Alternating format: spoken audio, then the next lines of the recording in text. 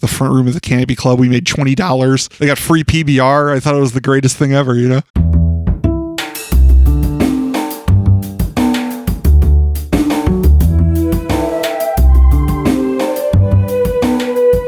This is Champaign is Also a Band podcast. One songwriter, one song. I'm Sven, your host for a journey into the music of Champaign-Urbana. Recorded in the Blue Box studio with a songwriter from the Champaign-Urbana music scene, past or present. Champaign is Also a Band podcast is proud to be a part of the Champaign Showers Podcast Network.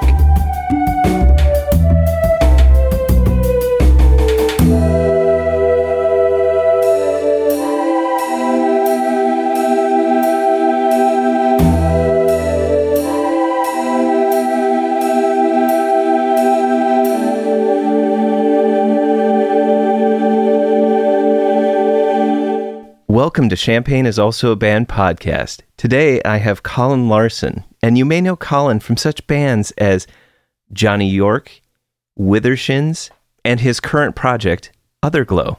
Colin, welcome to the show. Hey, great to be here. Thanks for having me. So today we're going to be listening to your song, Winter Wind, off of the EP, Spacey Sounds. So without further ado, let's listen to the song. Now the kids are throwing rocks again, and no one's going to stop them, while our secret sons play sinking ships. Every angle is paved with crooked tongues, fuzzy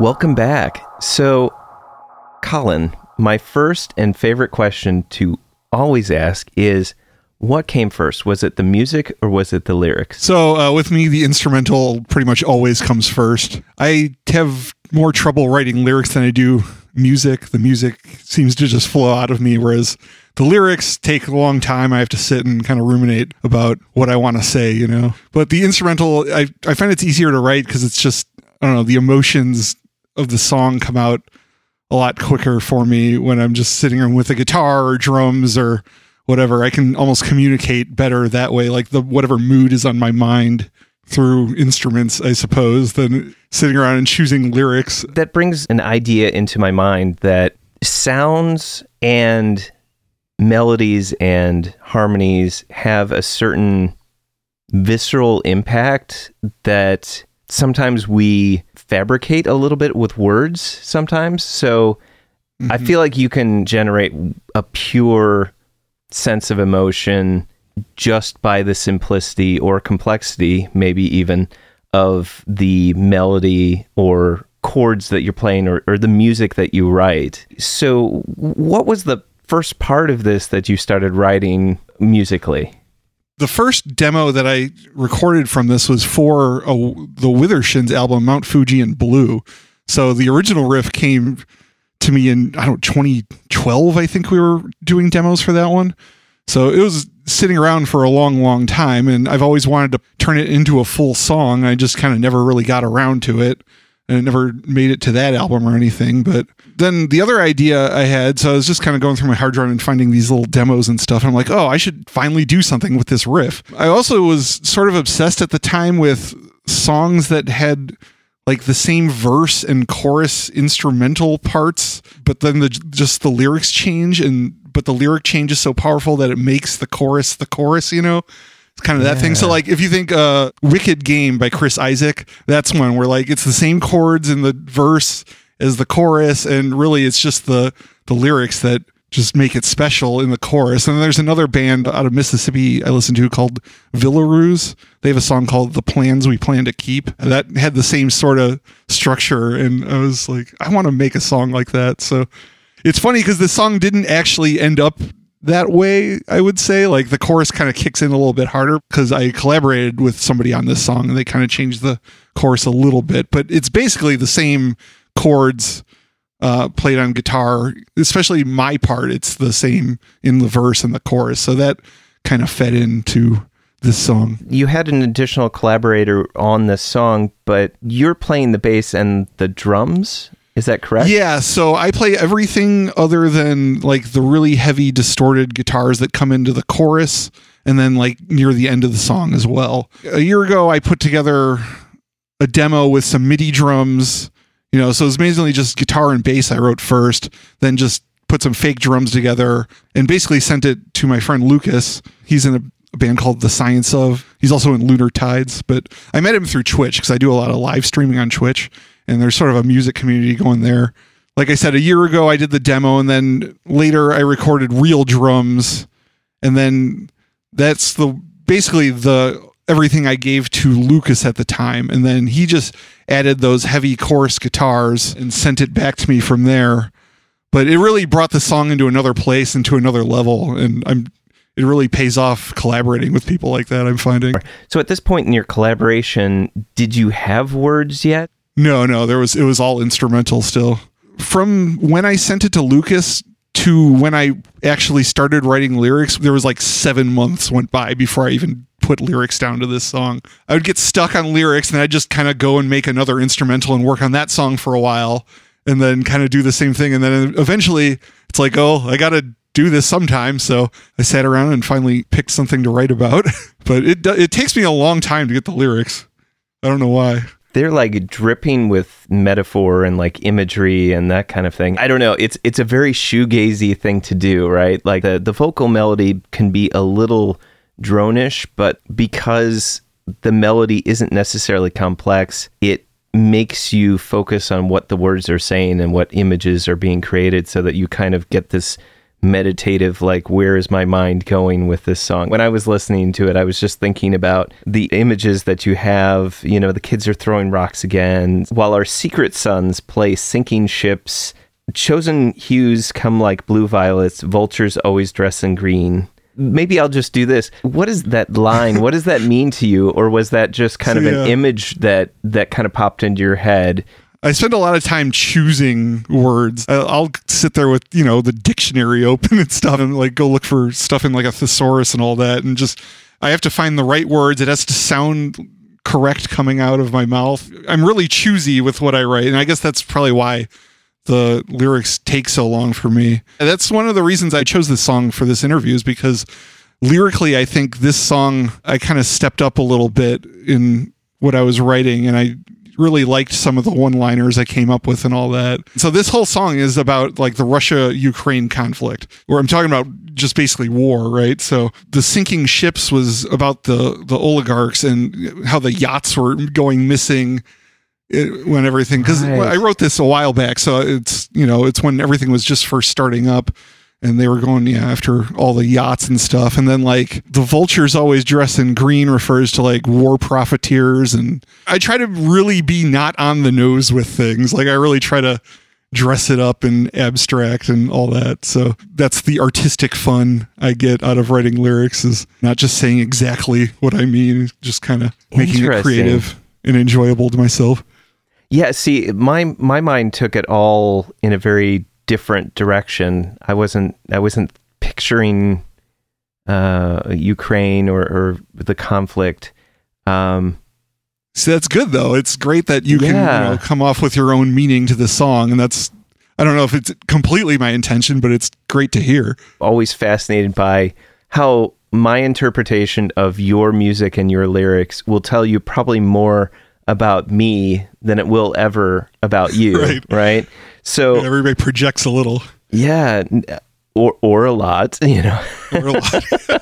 Well, I mean, Winter Wind, maybe that led me too much, but so Winter Wind, I'm actually referring to nuclear winter. Oh, okay. It's not just a seasonal song. Right.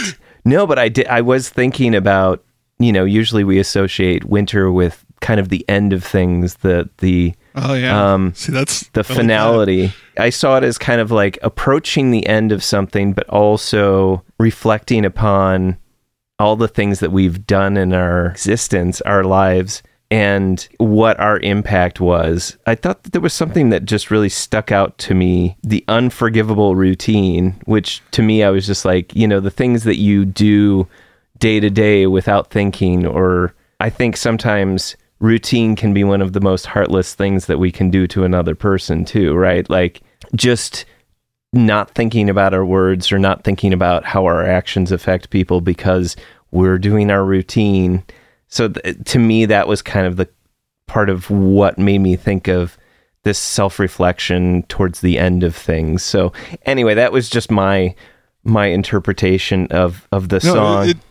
It delights me that you came up with like an interpretation like that that's different from what I was intending even. Yeah, so like there's that line in there, like abandoned lives over painted lines isn't worth it. So that's definitely like a reference just to border war, basically. The chorus is, see the bane of our becoming, searching for a reason why. It's just basically, I don't understand why all this has to happen. I mean, I do understand, why these things happen in human nature and all that, but I guess it's just kind of a basic anti-war song. I'm just, give peace a chance, but I don't know. I had such a strong reaction to when all this stuff was going on. And then like there's a lyric later in the song, earlier in the song where, well, it's the feel, the chill of winter wind. There's nothing like it, where that's, when you're thinking about, are we going to get bombed? Like, is everybody I know going to perish because somebody didn't like where their border was? Like, it's so silly to me. And then there's like a direct reference to something I believe Putin said, where it was, what good is a world without you? Where he was referencing Russia, like, what good is a world without Russia? And it's like, well, you're not really thinking of everybody. Yeah. But that's what the lyrics were all referring to. When you started working on this, I mean, at what point did the creation of the music and the demos and the passing things back and forth, at what point did this concept solidify in your mind that it was going to be about Russia and Ukraine? No, that's the funny thing. It really didn't. I basically finished the instrumental, and then I never once thought about, I mean, I don't even know if the war was going on yet when I was still writing the instrumental, to be honest. So no, it really didn't affect, I mean, I added a few things after the lyrics, like the little lead guitar lines in the pre-chorus part, like that came after the lyrics, and then I added some vocal harmonies later on, but basically all the music was done, and I just had that serious tone, and I guess just that, you know, the serious tone of the music lended itself to this sort of subject matter. I like how it starts off with a very sparse instrumentation. As you're saying, now the kids are throwing rocks again and no one's going to stop them. At this point, it's like snare clicks and your guitar arpeggio. After those first few lines, that finally the bass comes in and just like kind of rounds it out. There's one part that I thought was really interesting that I don't know if you meant it this way, but in my mind, I'm like, oh, so you have this, every angle is paved with crooked tongues and fuzzy memories. And at that point, when you say memories, you start playing triplets on the drums. And it sounds like, in my mind, like something being rewound, like did. And I don't know, yeah, but in my mind I was like, but it was like this very cool word painting in terms of you're rewinding those memories in terms of trying to find those fuzzy memories. I could only dream that my songwriting is as smart as you are as interpreting this. I just thought it was a cool hi-hat fill, so I tried to put it in there and turn it up loud. But no, that is really interesting. It also gives a great like ramp up to dropping in this steady beat with the drums and kind of establishing kind of the impulsion of the song, you know, what's kind of driving it forward. Gets a little more serious right there.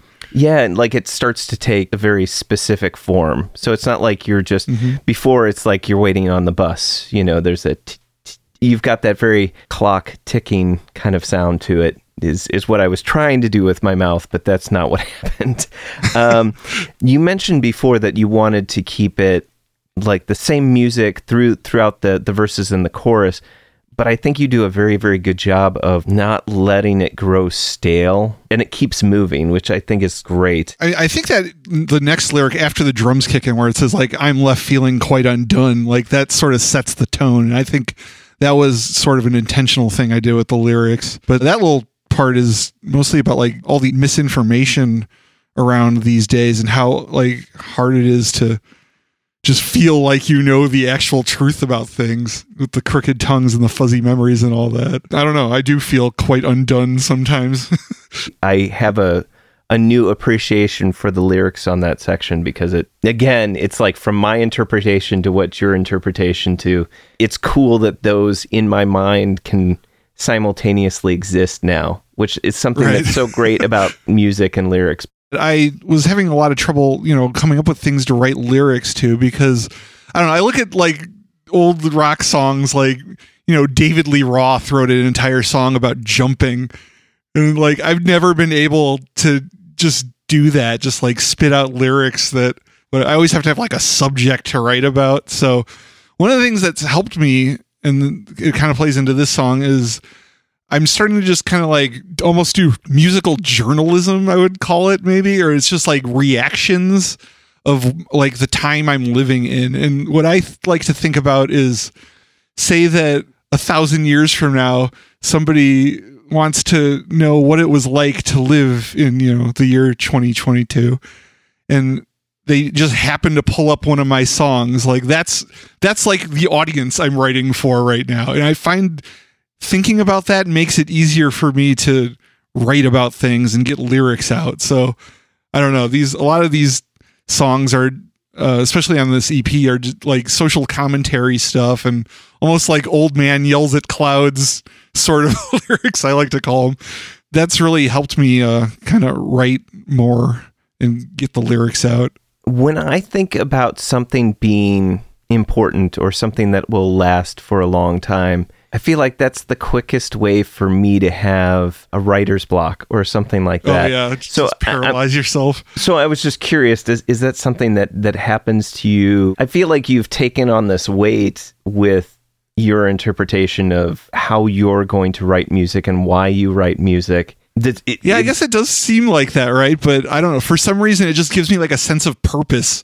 And then it's like, oh, now I have a reason to do this. Or like, whereas otherwise, I'm just kind of sitting around going, well, I don't know. What should I write about? And is it worth writing about? I don't know. Like, I just do these, mental games, and it takes me forever to get anything on paper. Whereas if I'm being a reporter, it's a lot easier to go, here's something, let me just talk about it. And gotcha.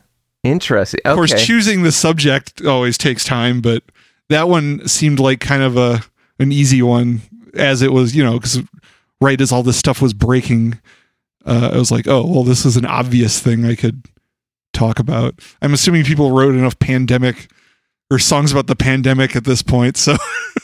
Right. That was a fresh subject. And also, it's personal because I'm pretty disturbed by, that human nature of war and all that. And I do a lot of live streaming on Twitch. So one of the things is you get to know a lot of people internationally. So I actually had a friend in Russia who, ended up, her life got remarkably worse because of this war. There's a line in there that says we're letting madmen run our lives. It's like, okay, so Putin decides to launch this war, and now all of a sudden, she's at risk of getting drafted into the war when she did nothing, right. Or like all the economic sanctions that have happened since, like those all completely affect her. Like she was trying to get something onto Bandcamp because she also does music, but Bandcamp won't take her money now. Like she has to go get gift cards from her friends in other countries. So there's all this suffering that happens to the people, but nothing really affects the rulers. And it's the whole nation suffers because of an action of, well, we could just say one person, really. Right. Yeah.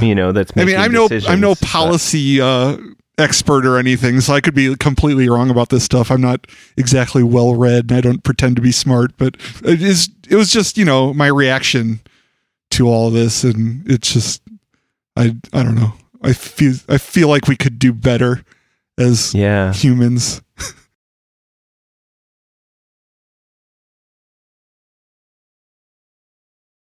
Here's a part in the interview that I tell you what my favorite part of the song is. If we're calling the "See the Bane of Our Becoming" the chorus, it's after the first chorus that you do.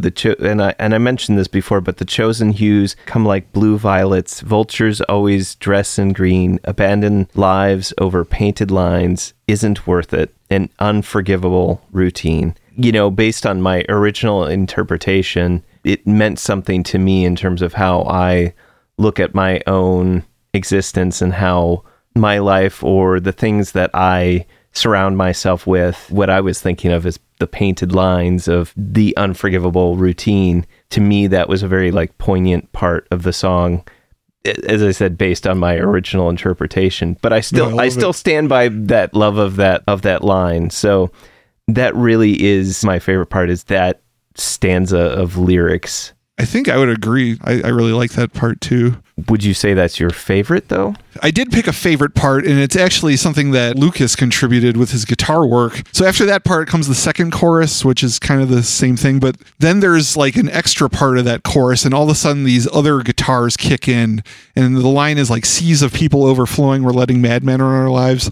So right there, the guitars, I don't know, Lucas just does something with the notes in the guitars that make it really just hit another level, instrumental wise, and it really gets super serious feeling all of a sudden.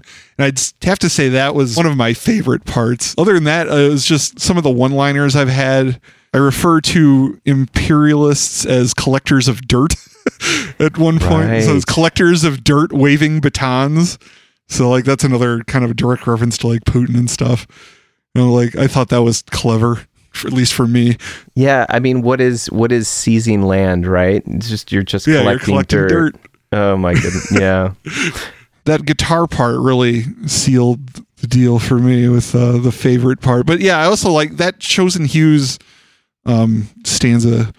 Like you said, that's probably one of my better sets of lyrics I've ever came up with. The Chosen Hughes thing actually refers to when I was on, just seeing social media when all of a sudden everybody had like the Ukraine colors in their bios and everything. I was like, oh, it reminded me of the flowers that came in springtime at my childhood home in Illinois. But the Unforgivable Routine is just, direct reference to war. It's like we keep doing it and it's not good. War's not good. That's my big takeaway. Oh, I guess I liked the little lead guitar things I did. I don't play a lot of lead guitar, but I thought those parts that I came up with were pretty nice. Is that like after the What Good Is a World Without You? There's kind of that leadish. Yeah. What's nice is it makes its own statements, but it doesn't seem to overpower anything else that's going on there. It creates kind of this undercurrent to things. Like it. Yeah, there was nothing really going on. Like if you listen to it without it, there's just these kind of dead spots in the song where there's not a lot going on. And that's where I was like, oh, I need something, a little bit flashy here. And I actually, I can't remember both of them I used a capo on, but they're like kind of mathy, almost, Midwest emo tappy sort of riffs, which are always fun to throw in. So I don't do a lot of capo work on my guitars, but this time I felt like trying something new. So why did you pick this song to be the song that you wanted to talk about today? I chose it because I was proud of it, the lyrics especially. And then also I've written a lot of songs that, try to be real tricky structure wise and nonsense, but this one was very simple and I think it turned out really well. So I kind of enjoyed that about it. Champaign is Also a Band podcast is proud to support Jubilee Cafe. Jubilee Cafe is a free weekly meal program at Community United Church of Christ, 805 South 6th Street in Champaign, Illinois. Jubilee Cafe serves a home-cooked meal from 5 to 6:30 each Monday. Their mission is to feed hungry people by cooking healthy, delicious meals and by serving their guests restaurant-style with servers waiting on tables. Jubilee Cafe is open to anyone who cares to eat with them. Because food insecurity among students is so high, they serve students as well as others in and around the Champaign-Urbana community who struggle with hunger. Meals are free to all and will be served each Monday evening, located in the accessible lower level of the building at 6th and Daniel Streets in Champaign. For more information on the meal or how to volunteer, go to the Jubilee Cafe CUCC Facebook page or email them at jubilee.cafe@community-ucc.org. That's jubilee.cafe@community-ucc.org.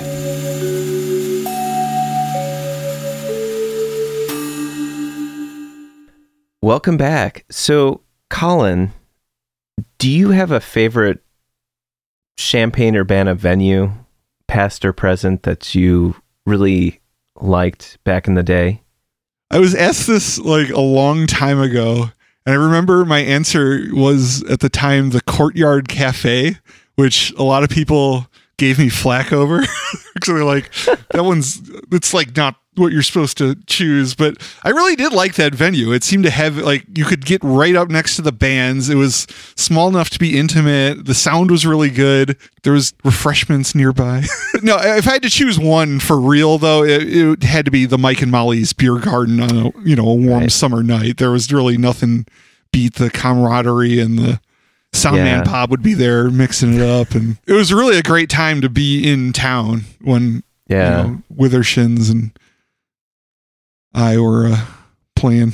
I don't know if this is something that will resonate with anyone, but whenever there was a nice breeze blowing through that area, and perhaps in between sets or just before the band was playing or something like that, you could hear all the leaves kind of rustling in the vines that were climbing up the walls. And there was just this, I don't know, it just had this really cool earthy quality about it that I don't know if anyone else experienced this as well, but it would always be like when that cool breeze would kick on and it'd be like it you're would be getting taking me dark right back. and tables that didn't necessarily sit flat and like just kind of rocked a little bit. But I miss that being a regular thing. Seven Saints has done a few shows back there, but it misses the momentum of when Mike and Molly's was doing it every weekend, sometimes during the week. I feel like we lost a little something. I agree. That's probably one of my favorite venues, past or present as well. Yeah, I should mention that I basically haven't really been in Champaign since about 2014. I moved out to the East Coast, and then I just recently moved back to Illinois, but I've been back since 2014, maybe a handful of times. So in my mind, Mike and Molly's is like still there, but I know it's not. I know like everything's changed, but like the High Dive's still there. Like all these things, they're retained in my mind, at least. I can definitely speak of back in the day when, like I said, Withershins was doing their thing. Like I came to town in probably 2005. Actually, before I even moved, I knew I was going to be moving to Champaign. The website openingbands.com, I'm sure people have talked about it on here quite a bit, but that got me a couple of things. It got me into my first band, Johnny York, and also I got the job that I held most of the time when I was living in Champaign, which is at F&G Sound. I was doing like live sound and lighting and all that stuff. I met Aaron McAllister through openingbands.com because I think like the week before I was moving there, he fell off a ladder or something and really messed his back up installing, probably something at the High Dive, I think. He was looking for somebody to help out, at the sound company. So I ended up being able to swoop in there, and it really paid dividends because I really got to see a lot of the scene, not just like the local stuff, but also, kind of the bigger shows that were going around. Because we had like a big mobile stage that we would take, and, we'd do gigs at the corporate park for the college and stuff like that, and all sorts of stuff, all the county fairs around. I've done sound for, pig, I forget what they called it. It's where they like grease the pigs up and then the kids run around and try to catch the pigs. What? So yeah, I've done a lot, everything Illinois had to offer as far as entertainment. Then I also got to work at the Assembly Hall. I got to do a bunch of gigs there too. So I was doing everything from the pig wrestling all the way up to, the big acts that were coming through at the Assembly Hall. So that was really cool to be able to see all that and really take in everything that the area had to offer as far as music and all. So what do you miss most about Champaign-Urbana? I don't know if I realized it at the time, but when I came to town, like I was stepping into like a completely fully formed music scene, I guess I didn't realize how lucky I was because, they had everything. There were multiple venues to play at. You could either play, if you were just coming up as a band, you could play house shows. There was tons of house shows, with the college kids everywhere. You could play the front room of the Canopy Club. That was my first gig in Champaign, I think, was, the front room of the Canopy Club. We made $20. I got free PBR. I thought it was the greatest thing ever, And that was with Johnny York, and you meet so many great people. That's really the thing I miss the most is just the community. What else? There's, record company, Polyvinyl's there, a bunch of other record companies, people who really care about music. It was all in Champaign, recording studios, Talbot's out in Savoy, as well as Mark Rubels was there at the time. What do you think makes a good music scene? Well, probably a lot of the stuff I just listed. First of all, places to play and people who care about the music. When I moved back to a smaller town, it's like, oh yeah, there's not 5 or 6 bars willing to put on local bands who have unproven draws or anything. Like they're hiring cover bands who they know that people are going to enjoy. Nobody's taking risks on anything. So that in itself is huge that Champaign had that. And then just the surrounding support structure, really. Like I said, the record companies and the recording studios and the college scene definitely helped because you have this fresh influx of people every 4 years or every year really. And everybody's excited to go check out, like the great Cover Up. That was always a huge thing. That was probably another one of my favorite things about Champaign was doing that. We got to play as Modest Mouse the one year and people loved it, or at least they cheered really loud. It might have been alcohol induced at that point because we played pretty late, but that was definitely one of the most exciting gigs I've ever gotten to play. And then also like the festival, like Pygmalion Fest.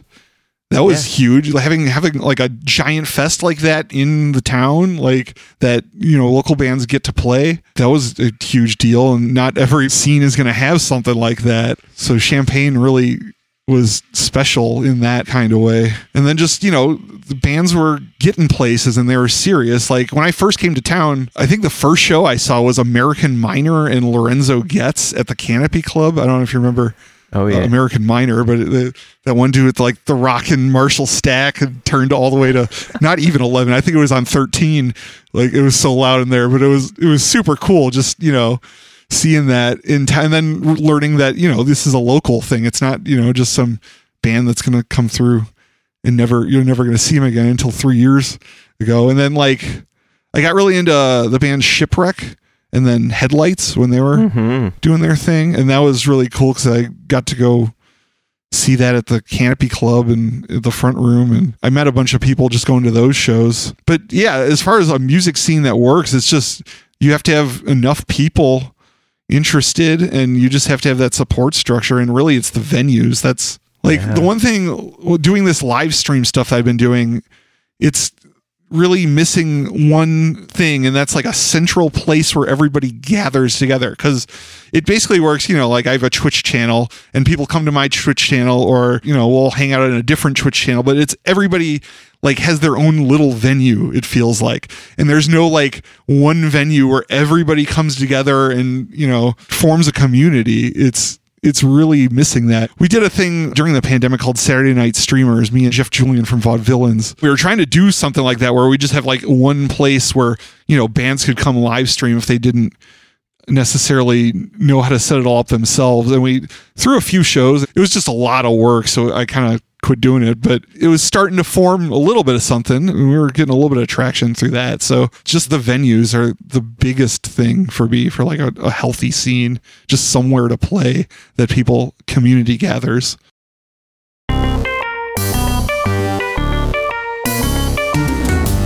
Champaign is Also a Band podcast is proud to support Exile on Main Street. Exile on Main Street, located in the old train station building at 100 North Chestnut Street in downtown Champaign, has been helping to build record collections since 2004. Carrying a wide array of new and used LPs, CDs, and video games. Exile on Main Street has something for just about any music enthusiast and old school gaming devotee. Exile also hosts regular free live music shows on its stage, so be sure to check out their Facebook, Instagram, and Twitter pages for the up-to-date details on the next upcoming event. Open 7 days a week, they can be reached by phone at 217-398-MAIN. That's 217-398-6246. Welcome back. So, Colin, what is your favorite non-musical thing or things? Okay, yes, I have multiple answers. I couldn't really pick. It's either like stand-up comedy, or recently I've been doing a ton of cooking. Stand-up, I think, a lot of musicians wish they could be stand-ups, and a lot of stand-ups wish they could be musicians. You hear that a lot. I love comedy of all sorts, like stand-up or like improv, or just, a funny TV show. I spend a lot of time when I'm not working on stuff, just, trying to catch up with like all the latest stand-up specials that have gotten released lately and all that stuff. And then cooking is the other one. I've really gotten into cooking lately. Do you have a favorite comic? I think the special I liked this year so far the most has been Kyle Kinane's special that he put out. He's awesome. I love all of his stuff. He's always hilarious. I've been listening to a lot of Roy Wood Jr. lately. He's on The Daily Show a lot, but he has his own specials that are really, really funny. Another one of my favorites is Maria Bamford. I don't know if you're familiar with her, but she's really like quirky. Like she did a special that was just, instead of like renting out a theater and having an audience, she just did a special where she invited her parents over for dinner and did her like entire special in front of her two parents. And, like that was one of my favorites I've ever seen. She really like knows how to push the envelope, I guess, as far as form and creativity with stand-up, and it's really enjoyable to watch. And then there's also like Dave Attell. I'm a big Dave Attell fan. Mitch Hedberg, classic. It's probably my faves. And you've gotten into cooking recently. What do you like to cook? Let's start out with like pastas. I was sick of buying the Alfredo sauce in the cans because it's always horrible. So I kind of set out on this journey to figure out how to make the best Alfredo sauce I could, which I'm still working on. It's tougher than I thought it would be. So it kind of expanded from there. And then, last night I cooked, for the first time I tried, it was pasta alla Nerano, which is like fried zucchini. Okay. And sort of in a cacio e pepe sort of thing. So it's like, it's kind of like Alfredo, but it's just noodles and then pasta water and cheese. There's no like cream. If you do it traditionally, there's no butter even. And then you do like the fried zucchini on top of that. So it didn't come out that great. I got to try it like 10 more times to get it right. But cacio e pepe is like kind of it's a known difficult dish to pull off. So, but it's really fun to try and do all these things. And then just Italian stuff, like a lot of pan fried chicken, pan sauces, doing a lot of zucchini stuff lately because we got a bunch of fresh zucchini from my father-in-law's garden. He keeps dropping them off, so I keep cooking them up. In the finest Midwestern tradition of, if you have too many, just drop it off on your neighbor's front porch. Exactly. So how did you find out about the fried zucchini dish? I don't know if I've ever heard of that before. Well, it's because my father-in-law decided to come over with about 1,000 pounds of zucchini and said, here, do something with this. So I'm like, well, I guess I better figure out how to make some zucchini recipes. So we did some zucchini boats, like you scoop out the middle of the zucchini, and then the first ones we did it was basically like French bread pizza, except instead of bread, you use zucchini. And so it's just some red sauce and cheese on top, and that was actually delicious. Like, you don't have to be complicated, but I did that, and then let's see, I'm trying to think. The pasta we just did, whatever's on hand. Then he's been bringing over tomatoes lately. So the bass player in Withershins, Neil, he taught me. He's also big into cooking. He taught me how to make this Tuscan chicken recipe. So it's basically like you pan fry chicken, and then you add later like cream and then baby spinach and a bunch of tomatoes, and you just kind of like simmer it until it all kind of melds together into one sauce. And getting hungry again thinking about all this food. No, it sounds amazing. Like, have you always been into Italian, or is that just like... Yes, because I definitely have always enjoyed pasta and things with a lot of carbs, which unfortunately I visited my doctor not too long ago, and I've been having to cut back a bit on all of the things I enjoy that much, but I've definitely eaten my share of pasta in my lifetime already, so it doesn't feel too bad. Now I'm enjoying, vegetables and fruits a little bit more these days. So learning to cook all that stuff it's fun. Cooking's like music, you're taking ingredients, like instead of a guitar, maybe you have a tomato, but you're taking these ingredients and you put them together and make a creative dish. And, right now I'm learning the cover songs, I'm just learning off recipes, but I'm imagining if I keep doing this for a few more years, I'll be able to just whip something up from whatever and make my own songs or dishes, And then the third thing, which was a little bit spurred on, but dock diving with my puppos. Yeah. So our dogs are, like most dogs, they're monsters. They're full of energy. So we're trying to find things for them to do. And we came across the sport of dock diving. I should say me and my wife, because my wife, she's kind of the leader of all the dog sport stuff in our household. We've been doing dock diving with our dog Oliver, and actually the other one too, Atlas, lately. We just got Atlas into it, but Oliver's been doing it for about a year now, and it's so much fun, and they love it. The dogs really, really love it because they're Labradors, so they love being in water and swimming, and it's just a lot of fun to watch them have so much fun. For those that don't know, can you describe what dock diving is? Okay, so there's a 40-foot long pool, and then there's like a 40-foot long dock that's up against the pool. And basically you just set your dog at the end of the dock, and then you walk to the front, like by the edge of the pool with a dog toy, and then you yell, go, and then they run, and then you throw the toy into the pool, and then they try to catch it. There's different strategies on what you do with the toy, and they have to jump as far as they can into the pool, and then it's judged by distance. So every foot there's a marker in the pool, and there's a judge that hangs out on the side of the pool, and they'll tell you how far your dog jumped. Pretty much it.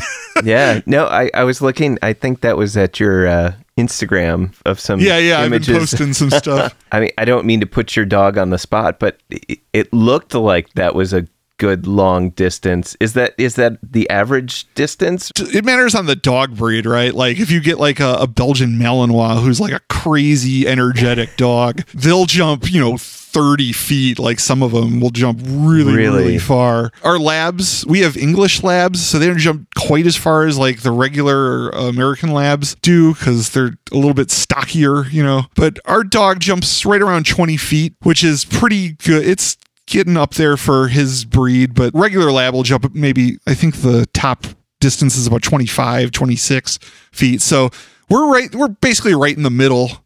It's not, and then there's some dogs who, they'll barely make 10 feet, but they're all having fun. And yeah, it's kind of hard to do competitions or anything. They do them, but like they separate out into different like divisions and stuff. So like our dog jumps in the senior division, which only goes up to 20 feet. So we're kind of, 19 foot, 20 foot. So we're jumping like good for our division.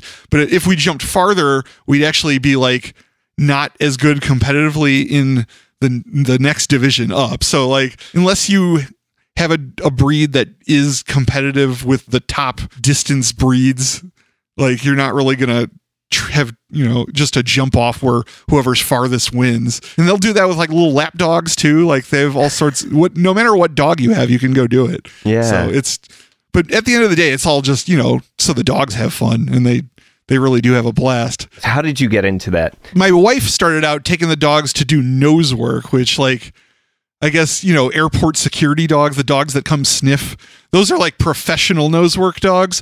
But there's also like, you can just do it as a sport. So like if you're not amazing at it and, you can just go and they like hide shoe boxes with different scents like birch or anise or like, it's not food or anything, but it's usually like something woody like that or earthy.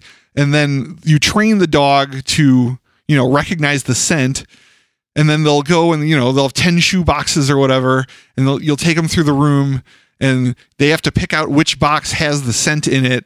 And then you like yell alert basically. And then, you're either right or wrong and you get judged based on how many you get right. And then it's a whole thing. Like there's sometimes they'll have rooms with nothing in it and you have to realize that there are no scents in the room and it gets progressively harder the more you go. But my wife was doing that. And then also at the same complex they were doing the nosework stuff at, there was, a pool in the back and we're like, oh, we should check that out one day. And so we went and watched the dogs jump. We're like, oh, I wonder if our dog would do that. So we took him to like a practice round and he, when he started out, he wouldn't even go off the dock. He like was super scared. We had to like coax him in the first time. But then like once he did it the first time, he's like, oh, I kind of like this. And then, he would jump, 3-4 feet at first.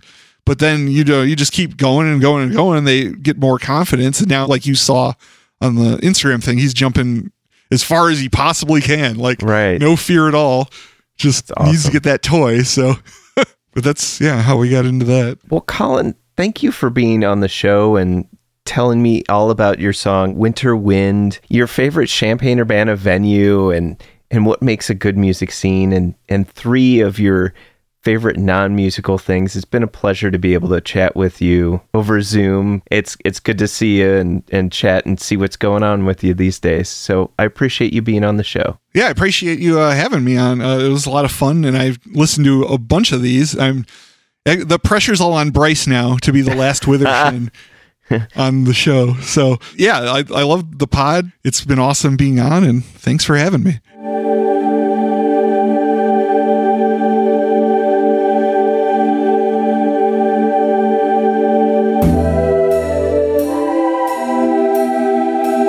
Thank you for listening to Champaign is Also a Band podcast.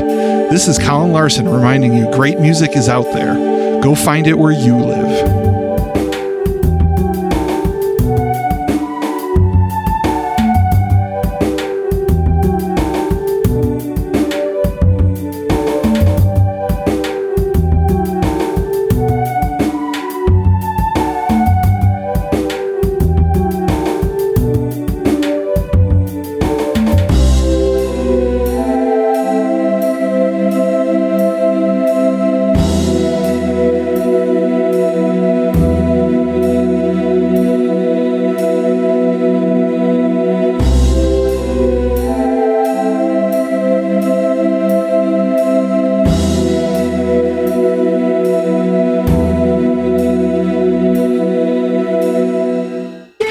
That's a wrap. Champaign is also a band.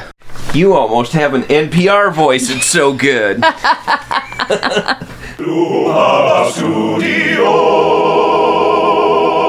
South Peter on the inside.